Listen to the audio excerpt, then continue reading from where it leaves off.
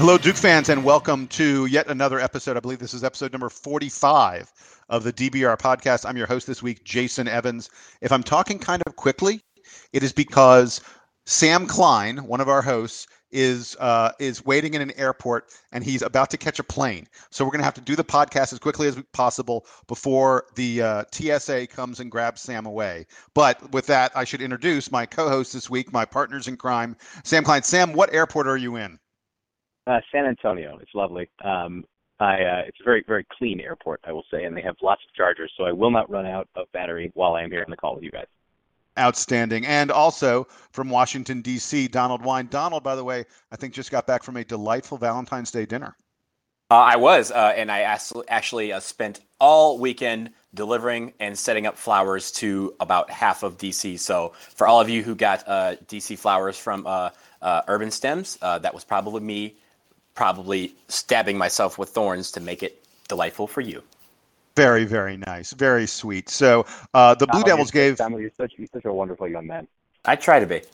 Yes. Speaking of Valentine's Day, the Blue Devils gave all Duke fans a wonderful early Valentine's Day present by defeating the Virginia Cavaliers 63-62.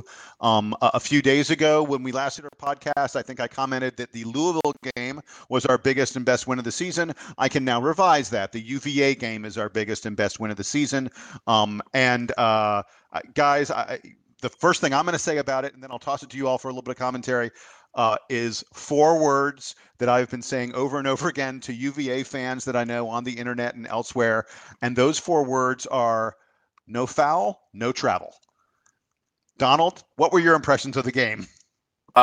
So I was delivering flowers and setting up flowers, and we watched the last 6 minutes in real time of the game. And I would tell you, we have a lot of heart.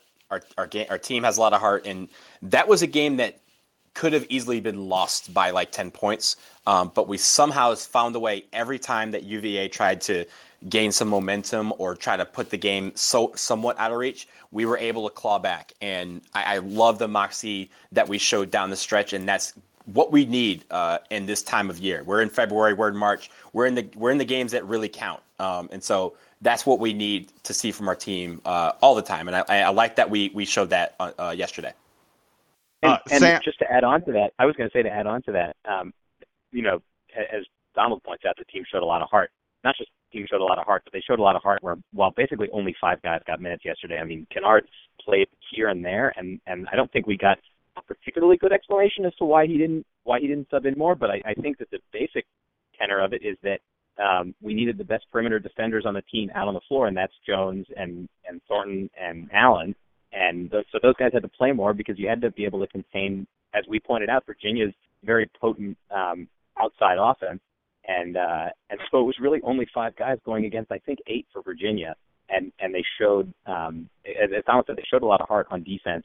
I guess I didn't realize that London Parantes had excellent hair. I wanted to just note that as an aside. Oh boy. London Parantes has perhaps the best hair in the ACC behind Brandon Ingram, who I would like to now transition and talk about because, oh my gosh, how special was Brandon Ingram on offense yesterday, making shots from the outside. He made them from inside. I think he had a couple dunks maybe. There were some mid-range shots where he just pulled up and sent those long arms right over his defender. He couldn't be stopped yesterday, and I think that he was obviously the key on offense to winning this game. In addition, I think to the excellent defense that the team played, particularly on the outside.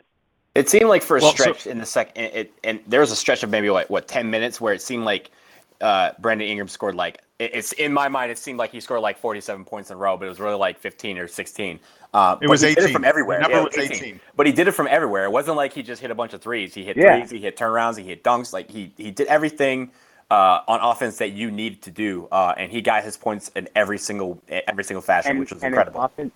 As often as we try to play down the expectations on any freshman or any kid who's going into the draft, I think that people like to throw out the comp for Brandon Ingram that he reminds them of Kevin Durant because he's a skinny dude who can score all over the floor. And didn't he kind of look like Kevin Durant yesterday? I mean, seriously. Oh yeah, absolutely.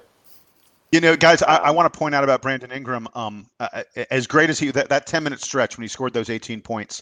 And by the way, the significant thing there was the first part of that stretch. He fought us back into the game. We were down. I think we were down 11, maybe even 13. We were down, and to UVA, like being down 4 points is like being down 14 to anyone else because UVA plays such great defense and the pace is so slow. He brought us back, and then in the second half, the second half of that stretch he gave us the lead. But Brandon Ingram went dead cold. They switched Malcolm Brogdon onto him. Brogdon had been covering Grayson Allen. They put Malcolm Brogdon on Brandon Ingram. And from the 16:07 mark of the game, 16 minutes and 7 seconds left, till the end of the game, he was 1 for 9 from the field. He missed the front end of a 1-and-1. He had 2 turnovers. I mean, he was working the boards. He was playing hard.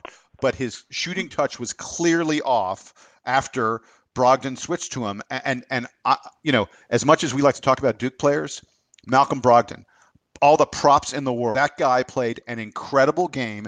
He was awesome on defense throughout the entire game. That shot he hit to give them the lead at the end was absurd. It was. I don't even know. Go ahead. I was going to say that he wasn't great on offense. In the first half, I think that a lot of because of Matt Jones. Matt Jones. Matt Jones was incredible. If you want to learn how to play defense, watch the way Matt Jones played defense on Malcolm Brogdon in the first half. It was amazing.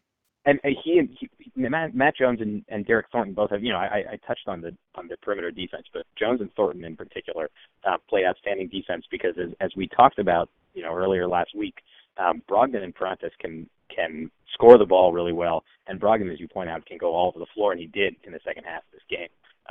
But that was part of the key for Duke was containing him a little bit in the first half because obviously you can't keep him down for an entire game. No, certainly not. Guys, I want to go back to my initial statement because everyone is talking about the final play where Grayson Allen snatched victory from the jaws of defeat on a play that every Virginia fan on the planet will tell you was a travel. And if you look at the replay... Except Jason, I would like to say, except for all the UVA fans apparently on the DBR board who are somehow the nicest group of opposing fans. Boy, aren't they great? They are so great. They've been so gracious, and they all agree. They agree with what I said. No foul, no travel. Yeah. They're always nice. I don't know if they even listen to the podcast, but if they do, shout out to all the UVA fans. Like there's someone who's Wahoo something, and there's someone Moss. All those guys. You guys are all great. You can stick around. Well, and Tony Bennett. Speaking of gracious and great and accepting defeat, in a play where I guess they could feel like they were a little bit wronged.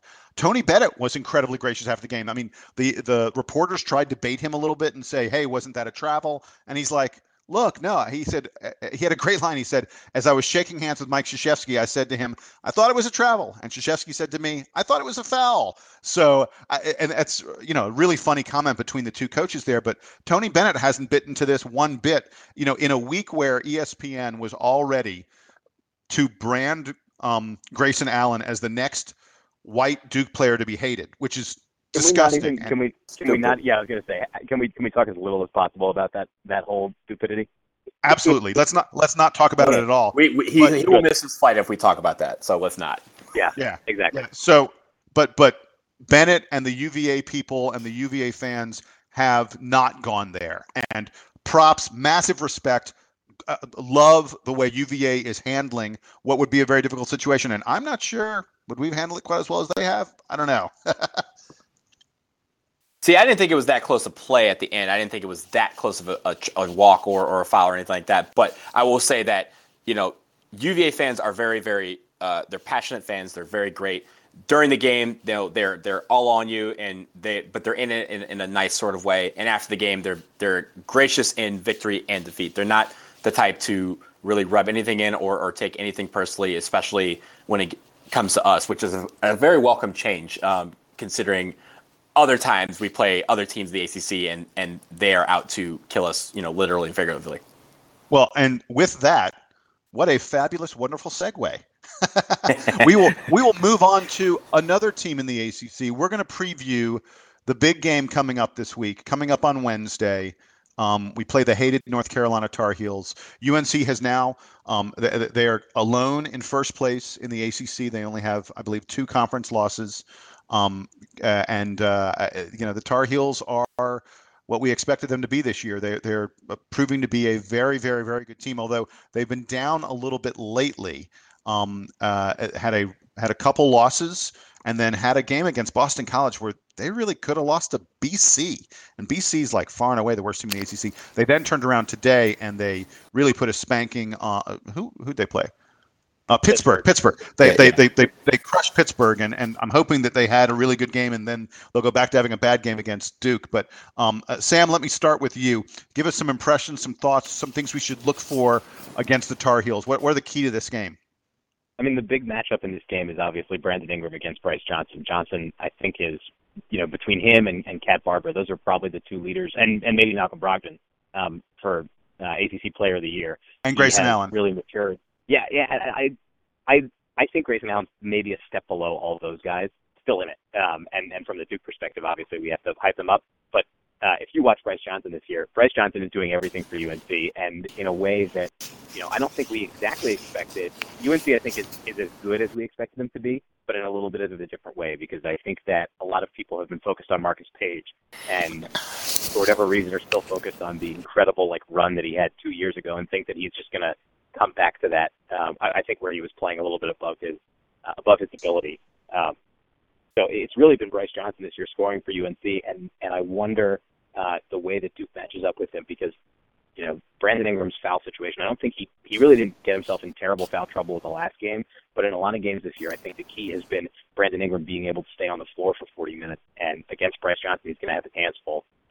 And I don't think Marshall Plumlee can guard Bryce Johnson. I don't know if Matt Jones has the size to do it. So it's going to be very interesting to see how Duke handles Bryce Johnson, be it leaving Brandon Ingram on him or trying to switch a bunch of different guys on him. Maybe have a smaller guy get up in his face, like a Matt Jones. That's going to be the key for them. And obviously UNC runs a much deeper team than Duke does. They have a number of very talented players, of course, led by Johnson and Marcus Page. So like against UVA, how do you stay fresh against those guys with a limited talent pool? And I think some of the folks on the board were, some of the folks on the DBR board were talking about maybe Emil Jefferson being able to come back for this UVA game. The team had a few days off where they could have reintegrated him a little bit better, and obviously that didn't happen. I don't think anyone can reasonably expect for Jefferson to come back, so it's still going to be this six-man rotation. Provided that Kennard gets minutes again, which I think he should be able to, because I don't think UNC has the same firepower from outside that UVA does. So Duke's going to have to match up six on UNC's 8 or 9 guys, and I'm curious to see how that works out. And they're going to have to do it in Chapel Hill, obviously, which is not quite as hard of a place to play as Cameron Indoor is for opposing teams, but can still get pretty intense. You're right about the depth being an issue. Carolina has 9 guys, nine different players who play double-digit minutes, 8 of them who play more than 17 minutes a game. They're an incredibly balanced team. You're correct that Bryce Johnson is the main guy, but they have 4 other guys who average double figures in terms of points. They're a very tough matchup for anyone. I want to, me and my stats. I just want to give you a couple interesting stats and things to look out for. The place to be concerned about is rebounding, I think. Carolina leads the ACC with 38.2 rebounds per game. They grab 38% of their misses as offensive rebounds. That's second best in the ACC, only to Louisville, but that's a really big percentage. I mean, when they throw the ball up there, they go after it and they try and get it. And Duke has had some trouble with teams that really hit the boards hard. As you know, we're very thin. Yeah, except for you. Right. Mm-hmm. Well, UVA and Louisville, we did a really nice job on the boards against both those teams this past week. Somehow. Yeah, which would be wonderful. Now, I'm gonna. To me, one of the keys against Carolina is making them shoot from the outside. They are the second worst three-point shooting team in the ACC. They only hit 31.6% of their threes. Only Wake, who hits 31.5%, is worse than Carolina. And they jacked up a lot of them too. They've jacked up 400 or something like that since this year. 400 3-point attempts, and they're still that bad. Wait, Wake or UNC? I'm sorry, UNC. UNC is jacked up that many. Yeah, because Carolina does not shoot. Only 26% of their field goal attempts are for threes. Mm-hmm. I mean, they are one of the least likely teams in the ACC to shoot a three-pointer. So they actually don't shoot all that much. In fact, one of the things I noticed when I was looking at their statistics, the guy on their team who's made the most 3-pointers is Marcus Page with 37, and then I'm sorry, Joel Berry has 39. Marcus Page has 37 made 3-pointers. If you compare that to Duke, on Duke, that's like nothing. We have we have 3 guys who've made more than 50 3-pointers. Luke Kennard's made 37. Derek Thornton's made 22. I mean, the guys on Carolina just don't shoot that many, and no one on the team. There's no one on Carolina who hits more than like maybe 35, 36% of their threes. They're just not a good outside shooting team. So this is, if Duke is able to keep Carolina off the boards and prevent Carolina from getting, lots of easy buckets inside, especially Bryce Johnson, then I think, Duke has a really good chance. We're gonna have to shoot well, but if we do that, we've got a very, very good chance in this game. Donald, I haven't let you chime in about the Tar Heels. Go ahead. What you got? So you guys talked about the stats a little bit. I'm going to talk about the fan perspective and just the eye test. This game is a game that, if you look at it on paper, we're supposed to lose, and this is a game that people will probably pick us to lose. This is a game that is a very ripe opportunity for us to, quote unquote, shock everyone and walk out of Chapel Hill with a hard-earned victory. And that's because UNC does not like playing big games. And I don't want to say the word they don't like it, but it's a team that a lot of times in big games, they have a tendency to come out flat or not show up at all.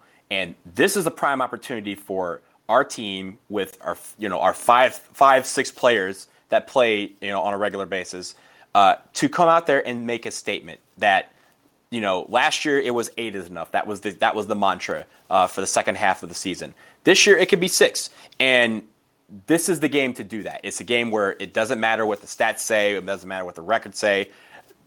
We're on even playing field when we enter this game against UNC, and I think that even while the paper may say that we are the weaker of the 2 teams that will be on the court on Wednesday night, we have a just as good opportunity to win. I think if we play with the heart that we did in the last 8-9 minutes of the UVA game, if we play with that kind of heart intensity, then it's going to be a good game for us, and it will be one that we'll be in at the end. Yeah, it's easy to sort of forget the past couple weeks and think that this Duke team is still a team that's struggling. But and to say, Carolina is the clear favorite in this game. I mean, look, Carolina's going to be favored. My bet is Vegas will make it about a 3.5 point line, maybe as much as 4. Oh no, I think you're underselling. I think Carolina's going to be favored by more than that. I do too. But that's just because on paper they're going to be that. Yeah. That's what it's going to be. Yeah, they're number 9 or 10 in the country. They'll probably a little bit less. Maybe the 10-11 range come tomorrow. But I think the thing is they're going to sit there and say this team should beat this 6-person Duke team by 7, 8, 9 points, and I don't think it's going to be that far. I think it'll be something amazing.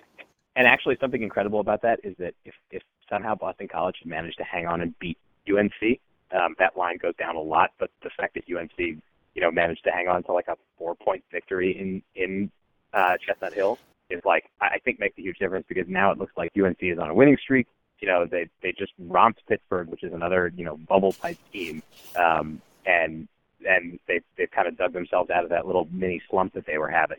I think they look a lot better, in the eyes of the gambling community than they actually probably do. But it's not really our main topic. Right. So I'll tell you a couple things to counteract that. First of all, if you looked at Ken Pomeroy's rankings, Carolina is now the number 7 team in the country. Duke's up to number 11 in the country. And ESPN uses this BPI. I don't even know how BPI is calculated, but ESPN puts everything on BPI. UNC's number 1 in BPI. Very impressive. Duke is number 6. Duke is number 6 in the BPI rankings. This is a Duke team that is rapidly improving. And ready? I'm about to go for some big stats. On January 25th, when we lost to Miami, in that game where we couldn't stop Miami for anything.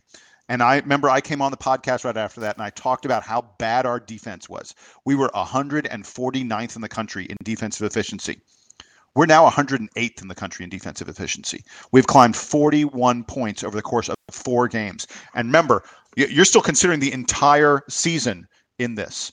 So to climb 41 points, 41 places in the course of only 4 games in a 20 game season so far, our defense is way, way, way better. And guys, I want to harken back to last year. Last year in January, everyone thought Duke was in huge, huge trouble. We lost Rashid Suleiman. We were not playing good defense. Remember, we were like experimenting with zones. We couldn't figure out what was going on. And suddenly February rolled around. We started winning games. We started beating UVA. We started winning games on our defense, and we started playing great defense. And suddenly we were a national title team. I'm not saying that same thing is happening right now, but boy, it looks kind of similar to me, just at least a little bit. Am I crazy, Sam? I think I can humor that. I didn't realize that we had jumped that much in the KenPom efficiency, and I think that a lot of that is due to Jones and Thornton coming around. You obviously saw it yesterday against UVA, and that those guys are key to the defense. I think it's also that again on Thornton and also on Ingram, that they're coming into their own a little bit more, and that I think they're just learning how to play defense with the other guys a little better. Obviously, when you have a rotation that involves a lot of freshmen and a lot of younger guys. And obviously Grayson Allen, he had the great run in the tournament last year, but he didn't really play that much last year during the regular season. He's kind of playing, for the first time in his career, he's playing big minutes. And those guys are still, I think, getting integrated into the defense. And now, as you're pointing out, it's starting to show that they're playing a lot better now than they did even a month ago. And that, I think, is attributable to the fact that, they're finally getting used to the minutes and they're not wearing down at the end of games the way that they were very recently. Well, and the thing I love, by the way, is that they're getting it done on defense with the man-to-man. Like we had this little phase we went through where we were playing zone a lot. And then remember against Georgia Tech, we got torched by the Georgia Tech without playing zone against Georgia Tech. And whether it was Coach K calling from his sickbed or whether it was Mr. Capel making the decision on his own, we went to man-to-man in the second half and we torched Tech. And we've been pretty much playing man-to-man almost exclusively since then. Well, and I was going to ask, now that we know that we're playing a team that gets so much of their offense from inside and doesn't really score from the outside, do you think we see the zone come back, or do you just see the pressure classic Duke man defense more and just with more understanding of how it's supposed to work in this game? I think we see more pressure, but with a little mix of zone to kind of keep UNC off balance. Like UNC is not good at adjustments. They haven't been over the last few weeks, and that's kind of what has taken them out of a lot of these ball games that they've lost or have come close to losing. So I think that's what Coach K is going to do. He's going to start with our traditional pressure, man-to-man defense, and then kind of throw in these 1-3-1s and these 2-3s to kind of see how Roy reacts to those. Because he, in previous years when we've done that, it hasn't always been the best reaction, and the team has faltered as a result. UNC has faltered as a result. Are you insinuating that Roy Williams doesn't adjust well as a coach? That's exactly what I'm saying. The horror. I don't believe that. I don't believe that for a second. Hey guys, so I want to switch topic just a little bit. I know we're going to wrap up fairly soon, so Sam can make his flight.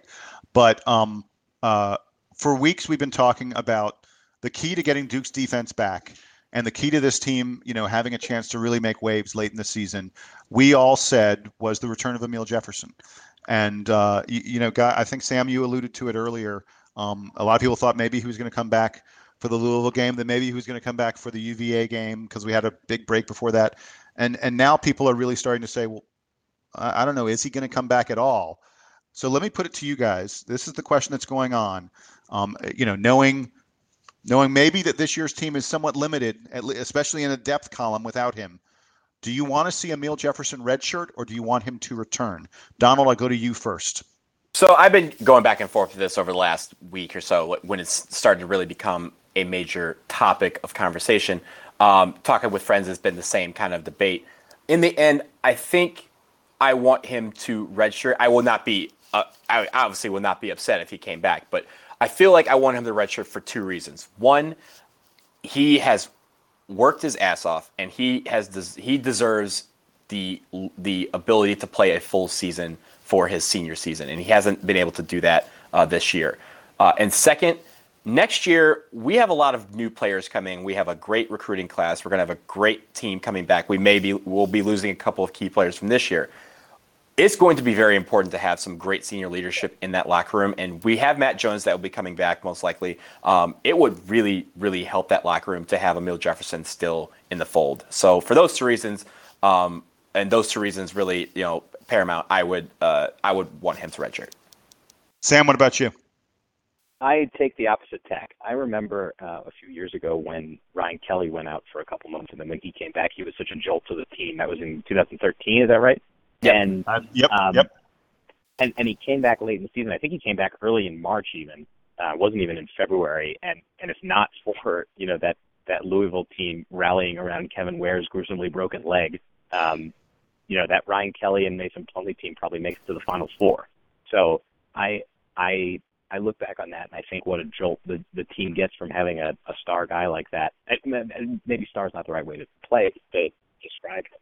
But such an integral player, a guy who can do so many different things on the floor on both sides of the ball, to have him come back into the fold, I think would be a huge help for this team. I think that we've seen them recently show that they have the ability to beat very good teams, but there's obviously something I think missing from this team. I think that there are the margin for error is pretty small. I think if you put Emil Jefferson back in this team, they're back to being a top 10 team. They're talented enough. They're now experienced enough. And guys like Ingram and Thornton and Kennard, maybe to a lesser extent, although we didn't see him much against UVA, I think those guys have gotten better because they've gotten extra playing time from Jefferson being out. I think it'll make them all better to have him back in there to be helping, especially the defense, but also the offense.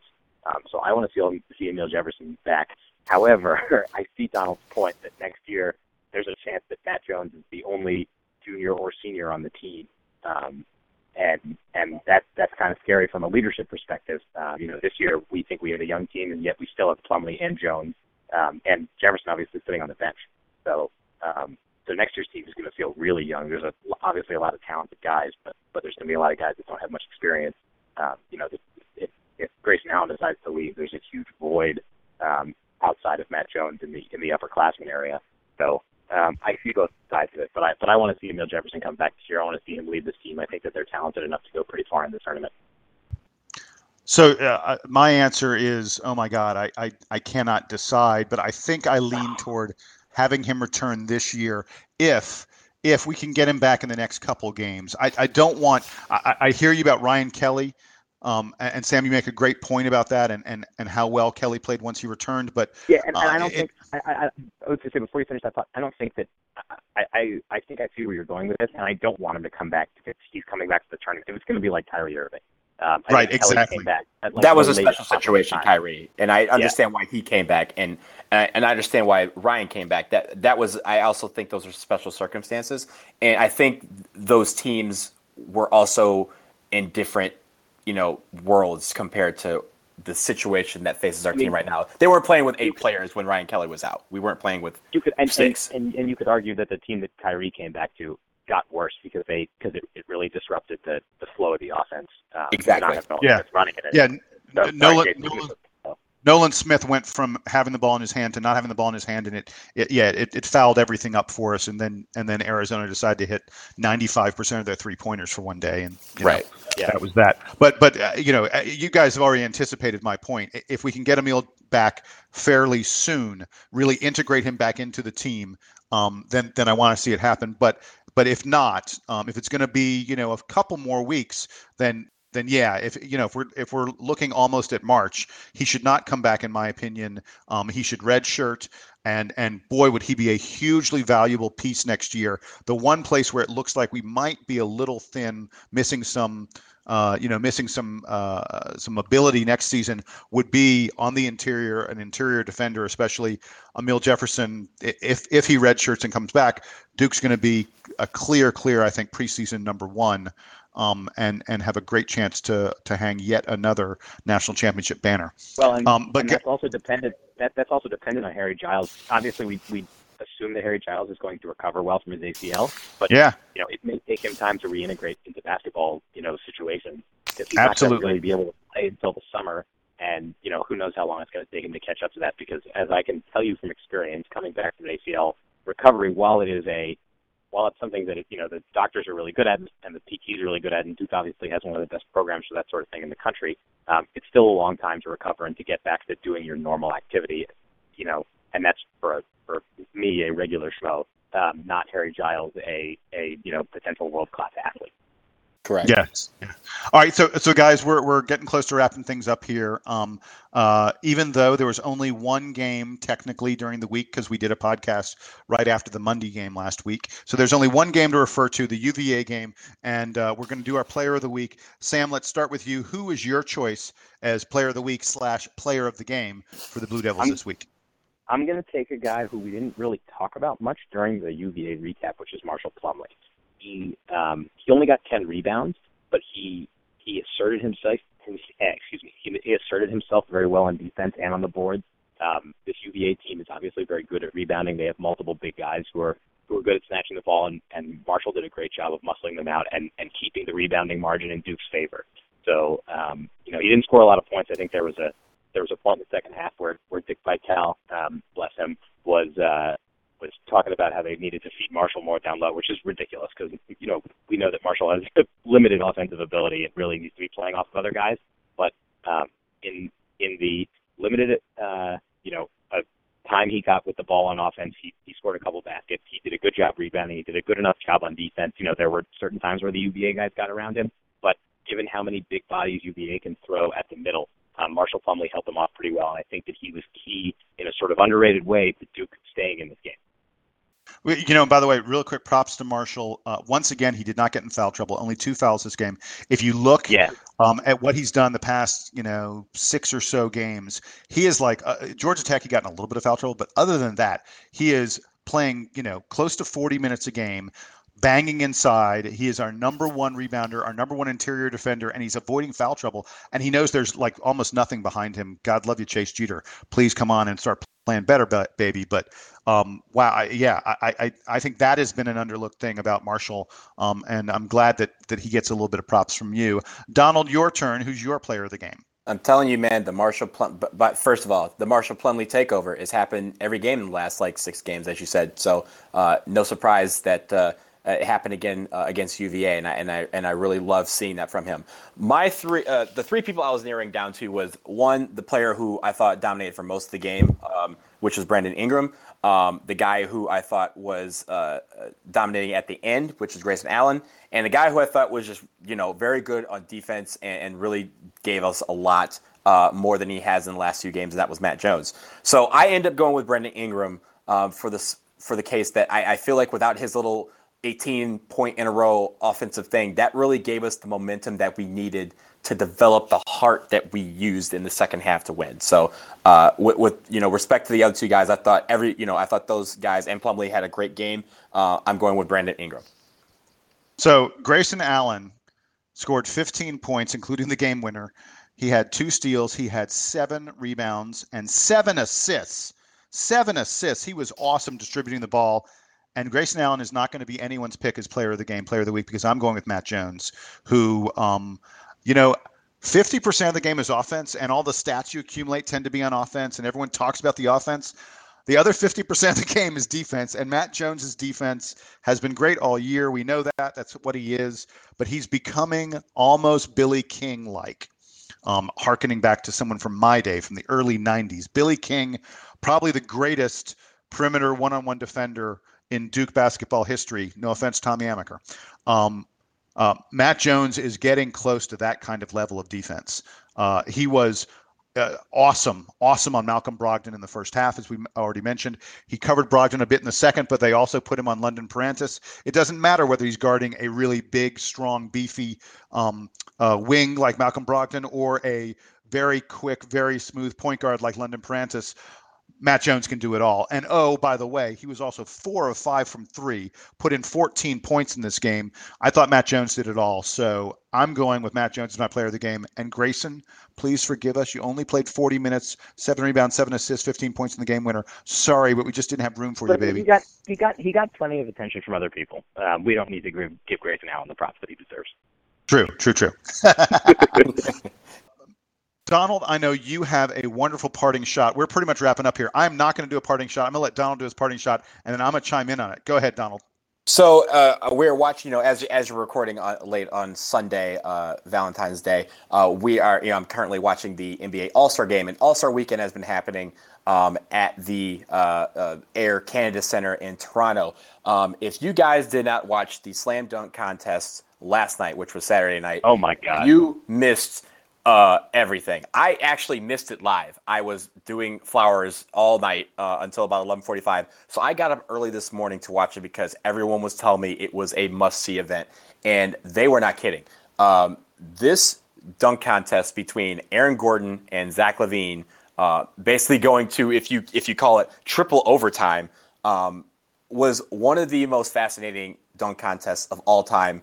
I think the only one that would rival it would be 1987, where Jordan faced off against Dominique Wilkins. Other than that, this was the best dunk contest between two people of all time. Of course, there have been some great dunks over the years and some better dunks by individual players. But Aaron Gordon had probably the best dunk of the night with the one where he jumped over. Probably. No, he definitely had the best dunk of the night. He had the best dunk of the night. But here's the question. Here's the question. Which one would you pick? Because I'm going to go with the one where he jumped over the mascot and basically looked like he was in a third grade desk, seated down, and grabbed the ball under his legs and dunked it. But you could have picked pretty much any dunk that night, and I couldn't argue that it was the best dunk of the night. The still shot of him in the seated position, 10 feet above the ground, is incredible. Yes. It's incredible. And also his head, and also him having to duck afterwards, so his head didn't just get annihilated by the rim as he dunked the ball. He looked like a genie. It was ridiculous, and you know what? Zach LaVine made jumping from the foul line and doing a 360 and one windmill through the legs windmill. He made it look like me dunking on a 4-foot rim. He made it look so simple. And I think that's kind of why people are like, oh, well, this dunk of the night, it was okay to win the game. But if you think about it, he made a couple years ago would seem impossible. He made that seem like it was child's play. He made it seem like it was warm up, and that's probably why he won. On that one Gordon dunk, I think the best comment I saw was how wondering how many kids were going to kill themselves on 6-foot rims this week trying to right, exactly. Yes. Jumping over the stuffed animals. Come on. Yeah. Yes. So that dunk was the greatest dunk I've ever seen. I think that's up there with, remember when Dwight Howard came out in the Superman outfit and he raised the rim and stuff? 12-foot rim. Look, I'm sorry. With all respect to Aaron Gordon, the two best dunks of all time belong to Vince Carter. That is the reverse 360 windmill, and that is him jumping over Frederick Weiss in the Olympics. Those are the two best dunks of all time. Going over Frederick Weiss in the Olympics was pretty awesome. But I was going to say, how did Aaron Gordon not win? The dunk where the mascot was spinning around on the hoverboard? Oh, that was so smooth. That's what I'm saying. That was so smooth. It was so the creativity was one thing, but the presentation from both athletes was just simply amazing. The hoverboard, that was too much. It's just it was just back and forth. Aaron Gordon would do some dunk that you're like, well, there's no way that Zach LaVine can match this, and then he somehow did. I just don't understand how these guys can jump so high and do the creative things they did. Props to both of them. It was stay in the air as long as they can. Good God. Right. Yeah. So pretty soon we're going to have people jumping from the 3-point line, to dunk. Yeah. It's what's going to take to win a dunk contest pretty soon. Yeah. So I heard someone commenting today on ESPN. They were talking about it, and the same way you did, Donald. They hearkened back to the amazing contest between Michael Jordan and Dominique Wilkins, which up until now has been considered the greatest dunk off of all time. And they asked a question. Let me ask you guys. Sort of think back on the dunks that Jordan and Dominique were making back then. What would those have scored today? 8s? Yeah, I mean, probably. they just, it's gotten so much more flamboyant. There's all this accoutrement that they're now using, like hoverboards and mascots and Superman outfits. But and that's 12-foot rims. That's the thing. That's the state. That was the standard back then. Back then, they were doing stuff that people back then could never dream of doing. It's just back in the all the way back in the 50s and 60s, George Mikan's breaking rims and most of them, Thunder, is breaking rims everywhere. And people are like, there's no way anybody's going to match these guys. No one's going to be able to dunk better than that. and someone always takes that and inspires them to come up with something better. And someone's going to see this dunk contest and is going to somehow find a way to jump the length of the court and do like half court dunks years from now. And it's going to be the inspiration. Going to say, I saw Aaron Gordon in a seated position over a mascot 10 feet in the air, and I was like, I need to do better than that. I mean, the last few years, I feel like a lot of the commentary about All-Star Weekend is how the dunk contest is kind of losing its luster, and you know, the style of the game in general has moved more towards perimeter shooting and towards the, you know, ball handling and all that kind of stuff. And I feel like this thing just like brought it all right back. Right? So how much cooler did dunking get last night? Much more than it's been the last like 10 or 15 years. It's so funny that you mentioned that, because last night Kenny Smith during the 3-point contest, which by the way was also amazing, between Klay Thompson, Steph Curry, and our own JJ Redick, had a great little thing. They were talking about during that, they're like, this should be the marquee event because this is ridiculous between Klay Thompson and Steph Curry. And then at the end of the night, Kenny Smith is like, you know what? You know how I was saying the 3-point contest should be the finale? My bad. This was it. As long as Zach LaVine is in there, then the dunk contest is the premier. It was the two highlights of the night were the 3-point contest was ridiculous in itself, and it was overshadowed by that dunk contest, which has rarely happened in the last 5 years. And by the way, I'd be perfectly fine if next year they just said, okay, no one else come. Let's just do Zach LaVine and Aaron Gordon again. You guys bring it again, guys, because there's no one. Those guys are so far ahead of everyone. They should announce it tonight. They're just like, all right, Zach LaVine, Aaron Gordon, y'all got a year. Yeah, right. You start working now. You got a year. Now. And it's not like Zach LaVine's actually gotten any better at basketball in general the last however long. Yeah, so, he's a second-year veteran, and all he's done is won 2 dunk contests. Yeah, right, exactly. Hey, Sam, did you have a parting shot, or are we all done?